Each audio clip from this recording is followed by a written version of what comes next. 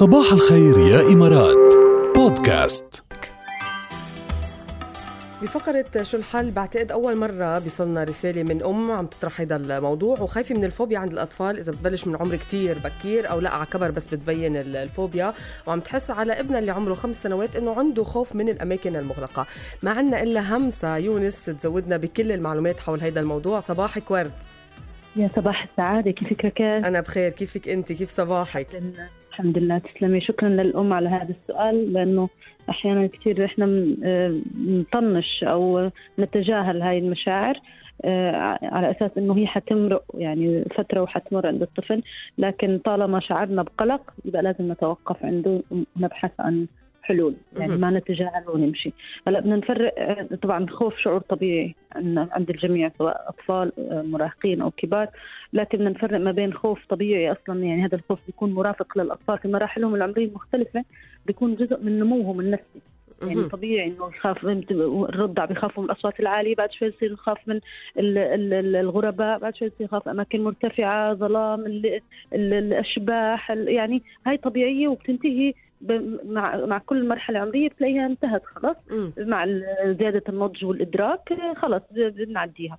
لكن الفوبيا اللي هي مخاوف غير منطقية، يعني مش غير عقلانية، يعني مش لازم نخاف من هذا الشيء، وبالتالي هون لازم نوقف. يعني هذا الشيء قد ينتج عن مواقف صارت مع الطفل، يعني ما فينا نقول إنه جاي على بكير، لا، هي بتحصل مع الأطفال، مع المراهقين، مع الكبار، تمام. لكن غالبا بتصير في مرحلة الطفولة. ليش؟ لأنه بتسبب صدمة عند الطفل، وبالتالي رد الفعل بيكون إنه تتحول بالتدريج إلى فوبيا. أيوة. فإحنا لازم ننتبه، نعرف شو السبب. يعني هو مش من فراغ صار عنده هذا الخوف من الأماكن المغلقة. إما صار موقف معه بدأ بخوف، يعني صار في صدمة وخاف، وتطور الموضوع معه انه هو ضل يبني مخاوف عليه، وما انتبهوا الاهل لهذا الموضوع، تمام، ما تعالج من بدايته فتطور. فاحنا الان هو الام حاسه انه صار خوفه زياده، يبقى لازم نبحث عن مساعده عشان ما يتطور فعلا لفوبيا تعيقه عن الحياه. يعني ممكن يعني يصير عن جد يدخل في حاله نوبات بكاء، ممكن نوبات اغماء لا سمح الله في لاحقا اذا تطور الموضوع عنده، وإذا استمر في هاي الفوبيا. يعني ممكن ما يقدر يضبط نفسه لاحقا في خارج المنزل إذا فعلا اضطر إنه ينحط في موقف إنه يكون في مكان مغلق. ممكن يصير عنده ضيق نفس بالفعل. وهي كلها أمور خياله يهيئها له. ليش؟ لأنه هو في حالة خوف غير منطقي، فبالتالي بيبدأ عقله الباطن يشتغل على هاي النقطة ويهيئ له إنه هو في خطر. فأيضا قد يكون الموضوع بسبب تصرفات الأهل. يمكن الأهل تصرفوا في موقف معين حصل، فصار رد فعل من الأم أو الأب أو الأخ الأكبر أو حد من الناس الموجودين، فهو تبنى رد الفعل هذا، وصار عنده مخاوف.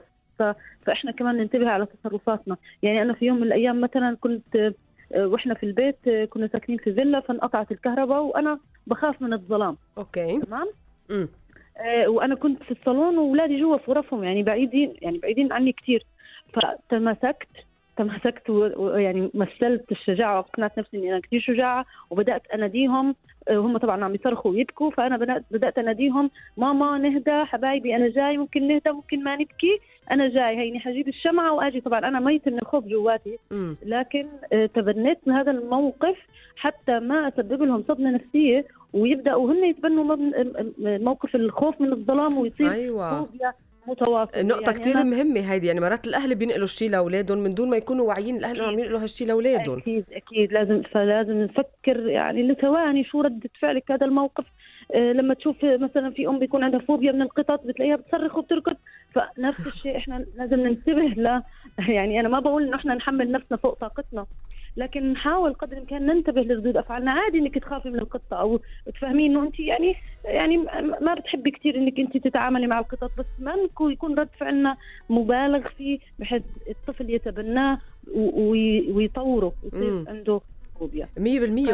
وشغلي كمان همسة بعد بضيفة أنا الأصدقاء قديش بيأثروا بهذا الموضوع. أنا بتذكر حادثي بطفولتي، رفيقتي كانت تخاف من الفراشي، صرت أنا خاف من الفراشي تلقائيا. من شو قلت لك قبل شوي إنه شو أكيد هو شاف موقف ممكن تبناه زي ما قلت. لا أنت إضافة مهمة جدا، ممكن الأهل، ممكن الأقارب، ممكن الأصدقاء أيضا يعني يكون. لكن مهم جدا الآن نبحث عن السبب ونطلب المساعدة، لأن في هيك حالات غالبا الأهل ما بيقدروا يتعاملوا مع هاي المخاوف الشديدة. نحتاج مساعدة. ليه؟ طبعا. لأنه الأهل على فكرة بيحاولوا وبيلاقوا بالأخير إنه ما عم بيوصلوا لنتيجة إنهم يخففوا من هاي المخاوف، فبصيروا يعاقبوا، فالطفل بيكبت مخاوفه، بصير يكتمها عشان ما يتعاقب لأنه خايف. أيوة 100%. لأنه أنت شايفين الأهل إنه أنت خوفك مش منطقي، ليه خايف؟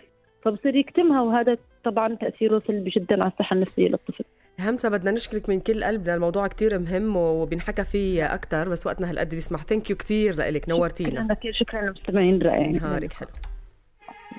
صباح الخير يا إمارات بودكاست.